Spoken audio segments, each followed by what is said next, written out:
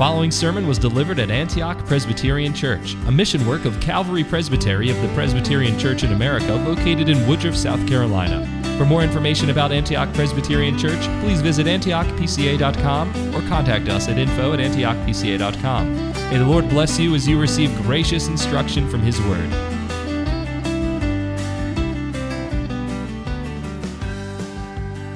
Boys, do you know how to identify a black widow spider? Do you know what to look for when you see a little spider around? You're trying to determine if it's venomous or not. What are the marks of a black widow spider? Well, it's black, right? But it has red on it. That's right. It has a red hourglass on its back. And if you see that, or even something that just looks like that, you know you have to go get mom or dad to kill that spider right away. You have to kill it and kill it quickly before it bites somebody and poisons them, or perhaps you, or someone else you love in your house. Well, the sin of immorality, as Christ is teaching us this morning, and the subject of our text today and of the seventh commandment, it's kind of like those little venomous monsters. You need to know how to identify it and then how to kill it. How to throw it away from you before it harms you or someone you love. Indeed, this particular sin, arguably more than any other sin in our day and age, is destroying not just individuals and not even just families, but entire cultures and civilizations. Historians argue that it was the decadence, the immorality of Rome that really caused its downfall. And aren't we seeing something similar, at least analogous, happening in our own culture today? Well, this morning, as we come to the second of 5 points regarding the moral law of God that Jesus is preaching on in this section of the Sermon on the Mount, this point about the seventh commandment is so important that Christ actually gives 2 statements to it. The first in verses 27 to 30, and then the second in verses 31 and 32. And he's doing this as he continues to show us how the law of God is spiritual in nature, how it goes down to the very depths of our being, right into the heart of our hearts. It's to be applied there in the deepest recesses of who we are and what we're about. And so today, as we open up Christ's teaching on the seventh commandment, I will seek to show you that repentance unto life remedies the problem of immorality unto death.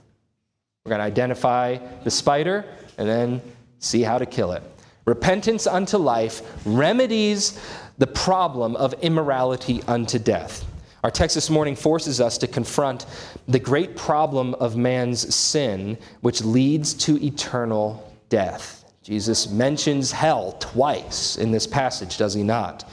But Christ doesn't leave us to face that problem on our own. Now, as represented and pictured for us in the table that's before you and me, even this morning, he blazes the way of life for us. He makes a way for us to live and not to perish. And he carries us through it, along that way. For he knows that we cannot take one step to remedy or fix our situation on our own. Again, repentance unto life remedies the problem of immorality unto death. We'll consider the text then under 2 headings this morning. First, the problem of immorality, described in verses 27 and 28. The problem of immorality. And then secondly, the remedy of repentance in verses 29 through 32. The remedy of repentance. So we're going to start with the problem, and then we'll look at the solution. I think that makes some sense, doesn't it? And Christ seems to follow that pattern as well. First, the problem of immorality. There's 2 layers to this. The basic or surface layer is that the Pharisees have an immorality problem in verse 27. And then we get down under that surface as Jesus unmasks it, and we see that there's actually a deeper, true immorality problem that each of us confront in verse 28.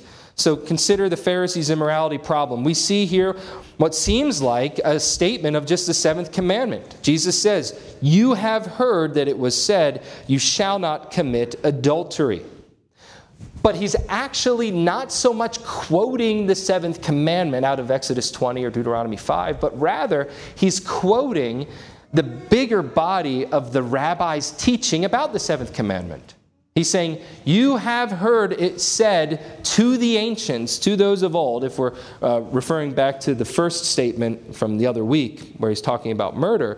But again, in that context, you shall not commit adultery. And what the Pharisees had done and what Jesus is confronting by putting those words out there now is that they had conveniently narrowed the definition of a seventh commandment violation, what it looks like to commit adultery. They've conveniently defined it solely, strictly, merely, and only as the outward act of immorality, of actually doing the deed. To give you an illustration, I worked at a bookstore when I was in high school, and we would have some customers, quote unquote, because they never buy anything, who would come to the store. They'd get a big pile of magazines, they'd plop down on a chair, and they'd read all the magazines and then put them back on the rack and go home. Now, were they breaking any rules? Were they stealing technically? Well, if you limit the idea of stealing to walking out the doors with a magazine without paying for it, then no, they weren't stealing magazines. They were putting them back where they found them, right? But they were breaking the spirit of having a store in the first place. You go to a store to maybe peruse items, but not to read them in their entirety and then put them back on the rack. That's just as much stealing as walking out the door with it hidden away in your bag without paying for it would be. Do you see the connection I'm making here? And so we actually did have a rule then that you couldn't do that. And we would ask customers to either buy the things or put them back and leave and not read them all there in one sitting. Well, Jesus is showing that the Pharisees have done something similar with the seventh commandment by conveniently limiting it to just the outward act of immorality. It's not enough to regulate behavior and think that then, okay, I'm good. I've kept the law. No. Are you after the fabric and character of your heart, of what's going on inside? Not just with the seventh commandment, but with any of God's laws, with anything that you know to be right and true. We might say nice things to our neighbors, but do we really have a regard for their well-being? When push comes to shove, are we going to show up? And that's what Jesus is confronting the Pharisees with. He's saying, yeah. You think that's all it is. Well, you have another thing coming. And so having shown the Pharisees' immorality problem in their misunderstanding and superficial application of the law, he then proceeds to show us the true immorality problem in verse 28. Look at 28 with me. He says, but I myself, say to you that everyone, any man who looks at a woman with lust for her has already committed adultery with her in his heart. That word for woman is the same word for wife, and so perhaps Jesus is making a point, building on the 10th commandment here, that even if you covet your neighbor's wife, you've committed adultery with her in your heart. If you've broken the 10th commandment in your heart, then you've broken the 7th. You see, he's not deviating from Moses. He's just making the connections the rabbis refused to make as he's going beneath that superficial level. He's retrieving the true definition. He's winning it back, the true definition of a 7th commandment violation. And he says here that even the lustful look, the persistent stare or gaze with desire, forbidden desire, the will to keep up that look, and then the fantasies that take place in our imaginations, all of those things are 7th commandment violations, even if technically you don't act on it in outward deeds. Now, he's not introducing anything new here in this example. Instead, he is reviving this connection between 7th and 10th commandment. He's teaching his disciples what the law actually taught, that they might then know the depths of their sin and thus of their need for a remedy. But before we get there, I want you to notice how Christ puts this. It's profound. He gives us a progression of sin to the heart. Look at verse 28. Where does he begin? He says, everyone who looks. This is describing not just a passing glance or like literal seeing. I mean, it's not a sin for you to literally see somebody else, male or female, but it's that look that has a fixation, an unhealthy obsession. even a reveling in something that's forbidden or not yours, an unchaste, continual looking. He starts there with the eyes. Boys and girls, your eyes are a portal into your heart. That's what Jesus is showing you. In fact, I think in John Bunyan's Holy War, the city of man's soul, which is an allegory for a man's soul, I think one of the gates is called the eyes. And because that is the case, your eyes are the gateways into your whole being. What you set before your eyes will affect then how your heart is shaped. Are you setting the Word of God before your eyes and feasting upon it? The goodness and beauty of Christ? Or are you setting frivolous things before your eyes? Whatever they may be. And so he starts there. Well, that willful look, that plan then to look, goes through the eyes and shapes the heart. As Jesus brings this heavy teaching that would have shocked and awed his audiences, his hearers, he says, he who looks, or everyone who looks at a woman with lust for her has already committed adultery with her in his heart. We see this anticipated at the very beginning of Scripture. What happens in the Garden of Eden? Before Eve takes that forbidden fruit off the tree of the knowledge of good and evil, what are we told? We're told that she saw that it was a delight to the eyes, that it was good for food and to make one wise. And then she proceeded to act on it. But there was sin even on dwelling on disbelieving God and dwelling on the fact that I could have that, forgetting that God had said, you shall not. And then 2 Peter chapter 2:14 tells us even further here, in describing false teachers, Peter describes them very interestingly. Remember, he would have been here when Jesus said these words in Matthew 5. He describes false teachers as having eyes full of adultery that never cease from sin, and as being men who loved the wages of unrighteousness. Jesus has just gotten done telling us what a disciple looks like, someone who hungers and thirsts for righteousness, someone who desires that, while a false teacher, a sinful, wicked man, loves the wages of unrighteousness. His eyes are always filled with looking around, scanning the crowd, trying to figure out how he can perpetrate another sin, filled with adulteries, with forbidden desires, is what we're being told here, filled with things that shouldn't be there. And then Job 31 gives us a picture of a righteous man, the opposite. Dr. Pipe is going to get there probably in months and months from now in his sermon series through Job. But Job says to God as he's asking God, pleading with him, why is this happening to me? All the trials he's facing. He says, I have made a covenant with my eyes. How then could I gaze at a young woman?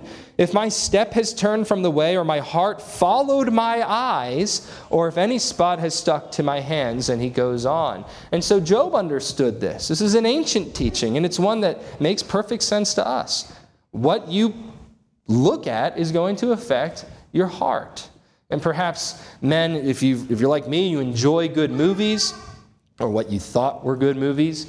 And maybe many years ago, either before you were a Christian, when you were a baby Christian, you watch a film and you thought it was really funny, and then you decide, I kind of want to watch that movie again. You go back to it, and you're horrified at what you see. And your conscience has been made more tender, and you think, how could I have ever enjoyed this? How could I have ever found any entertainment or usefulness in this movie? What has changed in you? What have you been putting before your eyes in those intervening years to make you a different man? You've been putting the Word of God before your eyes, the beauty and splendor of Christ. And guess what? When you behold the Lord of life and His beauty and His glory, then all those other things in the world will become so not just of petty value, but useless, and you recognize even dangers you didn't see before. You're beginning to identify that black widow spider with greater effectiveness. You know what to look for. You know exactly, even instinctually in your spirit, what is good and what is false. Jesus is shaping His disciples this way. In the first two verses of our text then, we've seen the problem of immorality. The Pharisees, they were dead wrong in their belief that the problem was just skin deep, just having to do with the actual deed at the level of the outward man. For the true immorality problem, as Christ has explained it here in verse 28, is fundamentally a heart problem. It's a heart problem. It's a problem of the inward man, not just of the outward man. But he gives hope then. In the next verses, he says some hard things. But brothers and sisters, they're full of the hope of salvation. He gives hope by commanding the remedy, by promising salvation, just in a very like manner to what we read in Jeremiah chapter 3, of putting the possibility of repentance, the invitation of repentance before his people, describing it for them. And so in verses 29 to 32, we'll consider the remedy of repentance. The remedy of repentance. In 29 and 30, Jesus speaks of radical repentance. And then 31 and 32, he gives a remedied understanding of life in a particular example dealing with an application of the seventh commandment and marriage. First, in verses 29 and 30, as we consider this radical repentance, look at what Christ says. Two very similar statements. If your right eye makes you stumble, tear it out and throw it from you. For it's better for you to lose one of the parts of your body than for your whole body to be thrown into hell. And then he continues, if your right hand makes you stumble, cut it off and throw it from you. For it is better for you to lose one of the parts of your body than for your whole body to go into hell. Christ is not literally commanding them to gouge out their right eye or cut off their right hand. Rather, what he's giving here is a picture of what we call repentance unto life. Repentance unto life, turning to life. The Westminster Shorter Catechism defines repentance unto life as a saving grace. That is a gift of God, not something you make up yourself. A saving grace whereby a sinner, out of a true sense of his sin, an apprehension of the mercy of God in Christ, doth with grief and hatred of his sin turn from it unto God, with full purpose of and endeavor after new obedience. Jesus is especially describing in these two verses what it looks like to endeavor after new obedience. What does this then look like in your life? And he uses what we call hyperbole, an exaggerated statement. He says something, boys and girls, that sounds crazy. If your mom and your dad said, go gouge out your eye and cut off your hand, you would think something was deeply wrong with them, wouldn't you? That's a crazy thing to say. Well, Jesus is not going crazy. He's using hyperbole to illustrate for his disciples what repentance looks like. He uses this hyperbole, this crazy statement, to make the simple point that endeavoring after, pursuing new obedience may include forfeiting, that is, giving up something you love. Beloved privileges, perhaps. Maybe throwing out beloved possessions, or even tools, or cutting off people who are destructive to you and your family and your church. Colossians 3:5, Paul picks up on this. He says, consider the members of your earthly body as dead to immorality, impurity, passion, evil desire, and greed, which amounts to idolatry. What do you love? Do you love your cell phone and social media access? Do you love money and having lots of money and thus working hard for money? Do you love television, movies, TVs, certain kinds of books, whatever it is? And yet you find that this thing you love just almost always, because of your own weakness or just the ease of access, leads you into sin. The sin of neglecting your family to make lots of money instead.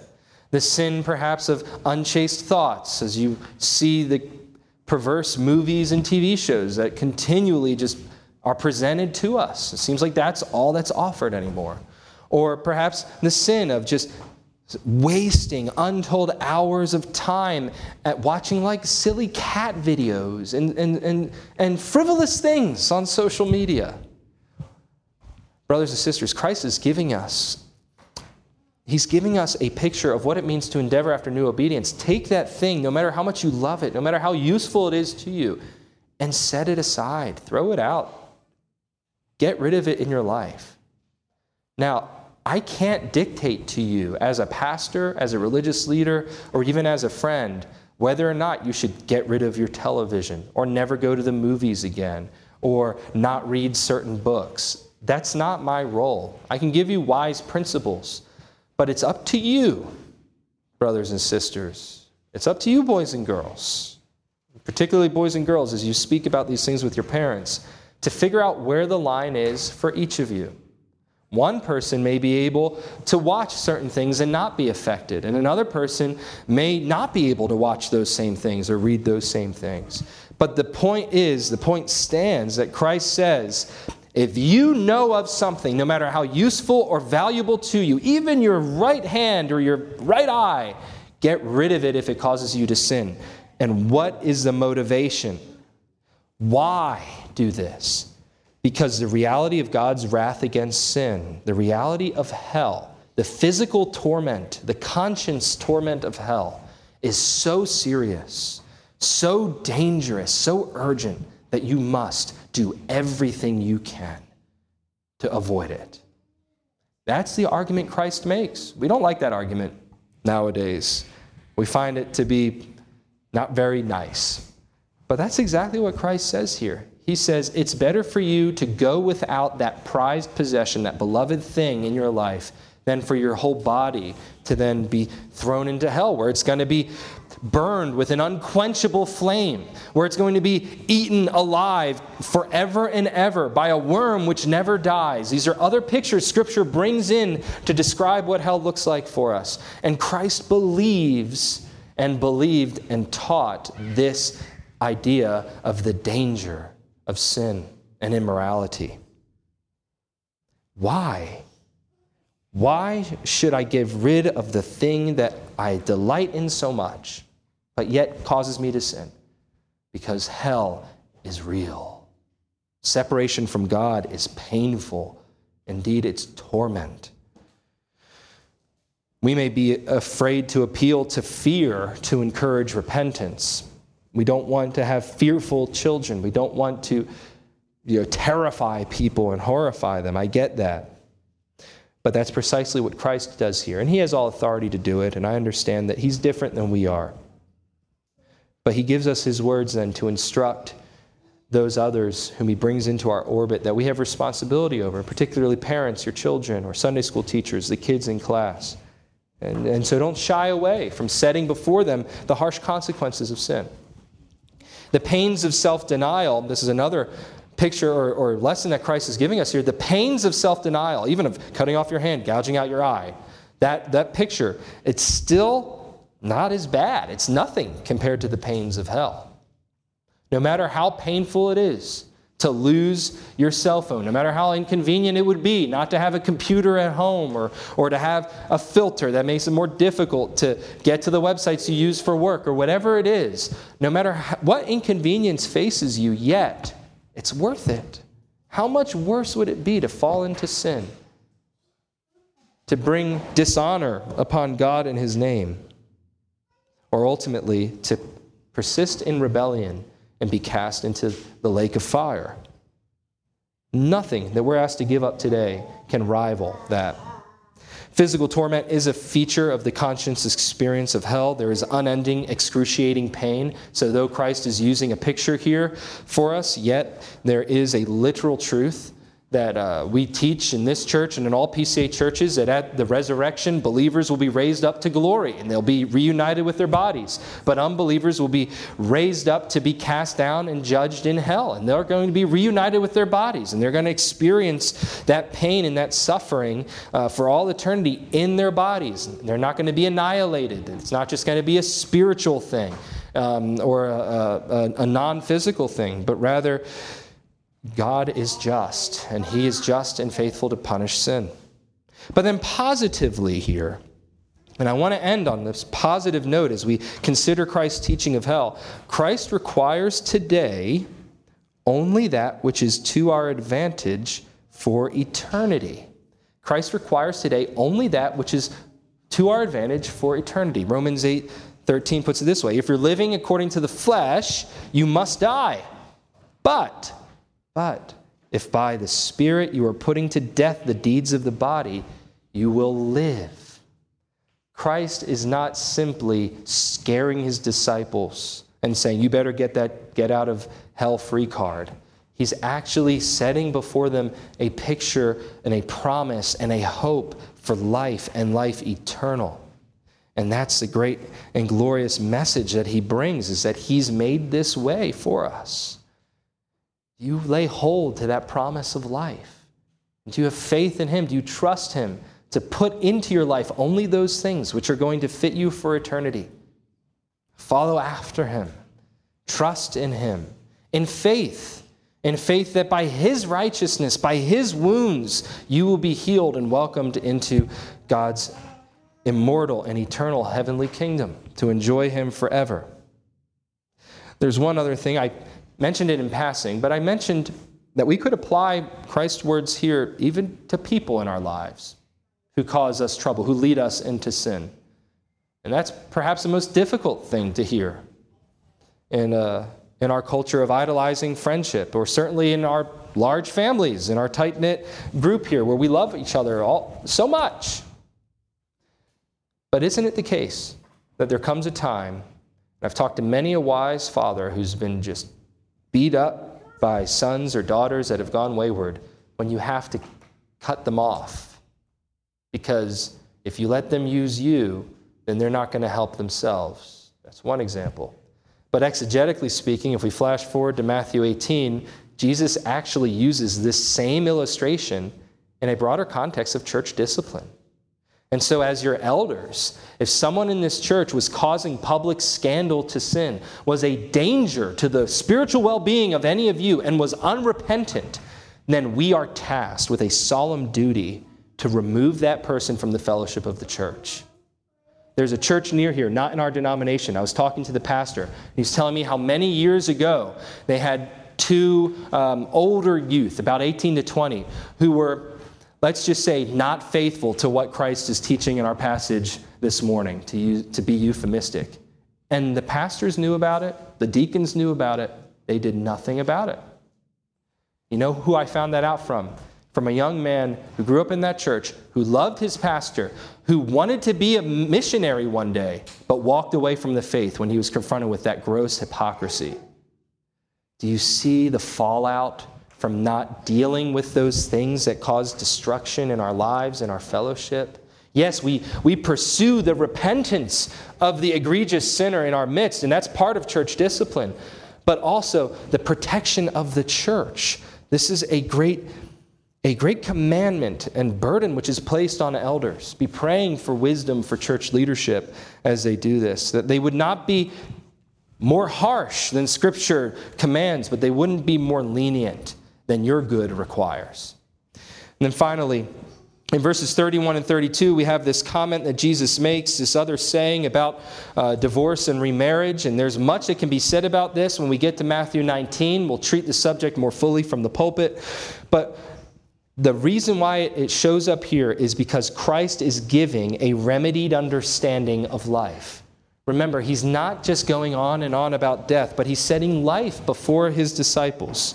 And so in verses 31 and 32, he says, "It was said, whoever sends his wife away, let him give her a certificate of divorce. But I say to you that everyone who divorces his wife, except for the reason of unchastity or immorality, marries a divorced or makes her commit adultery, and whoever marries a divorced woman commits adultery."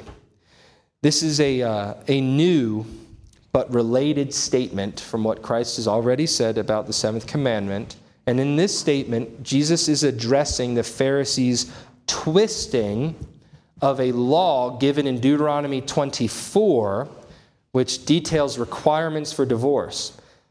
That law, I'm really trying to keep this simple because there's a lot of complexity here, and I don't want to get bogged down because I want to stay on the main point. But you need to understand, this law was given in Deuteronomy 24 to protect women from husbands who would put them out for any reason, like, oh, I didn't like the breakfast you cooked me today, so get out of my house, be separated from me. And Moses brings that law and actually defines the very particular occasions when divorce is permitted, never commanded, but permitted. And then he puts border around that and strict guidelines. It says you need to give a writ, a certificate of divorce. If you do this to your wife, you can never have her back. But she can go be remarried and she can be taken care of down the road. And all of that is back of this statement that Jesus makes. Because the Pharisees took that and through 2 or 3 different competing schools of rabbis' teaching, they basically expanded it to be exactly the situation that Moses was seeking to address, that God was addressing through Moses. And that is that in first century Palestine, when divorces did occur, they were often for frivolous reasons. Does that sound like a familiar situation to you? You know, since 1981 or 2 or whatever, in this country, you could get divorced for literally any reason at all. It's no-fault divorce. And so that same kind of situation was happening in Jesus' day, and he addresses it. He addresses it especially because that the Pharisees were twisting Scripture in order to bring this situation about. And what Christ emphasizes here in verse 32 is the responsibility of the sinful husband in this scenario of putting out his wife. And by doing that, Jesus emphasizes a new way of life for his disciples. As a renewed humanity, as a reformed kingdom of God, Jesus is putting before them, you've heard that it was like this. Well, I'm telling you, actually, this is the way of life. All those other approaches lead to death. Christ is again setting before them the way of life. In Matthew 19:9, he repeats this line, and then he directs the Pharisees, and this is where the life thing really comes in. He directs them not back to Deuteronomy 24, that would have been appropriate, but he actually directs them back to Genesis chapter 1, to the created order of man and woman in the world. And what are man and woman tasked to do as husband and wife? But to be fruitful and to multiply and to fill the earth with what? With life. And so you see the logic of Christ's argument here, and I know I'm just skimming the surface as best we can. The logic of his argument here is there's a problem of immorality. It's deeper than the Pharisees know. It goes right down to the heart. But there's a remedy of radical repentance that then leads you to a renewed way of life. He's committed to protecting and promoting life. He doesn't want you to die. It's the beauty of Christ in these words and in this whole teaching on the 7th commandment.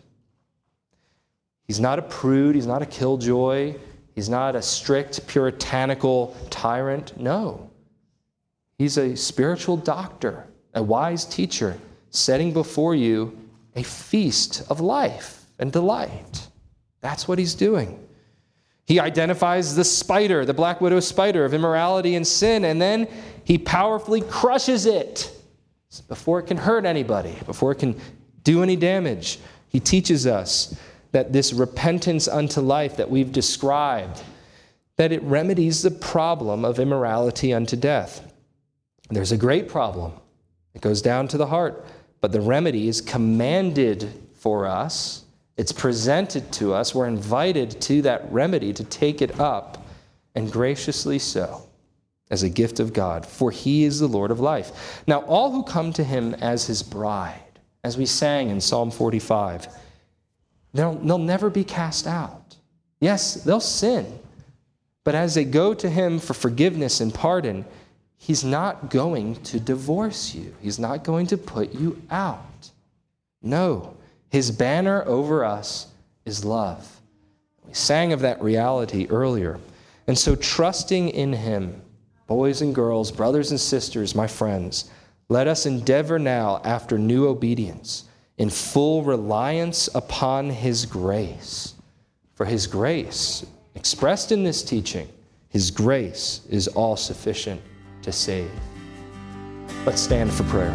Thank you for listening to this sermon from Antioch Presbyterian Church. We are located in the historic Cashville community of Woodruff, South Carolina, near the intersection of South Carolina Highways 101 and 417.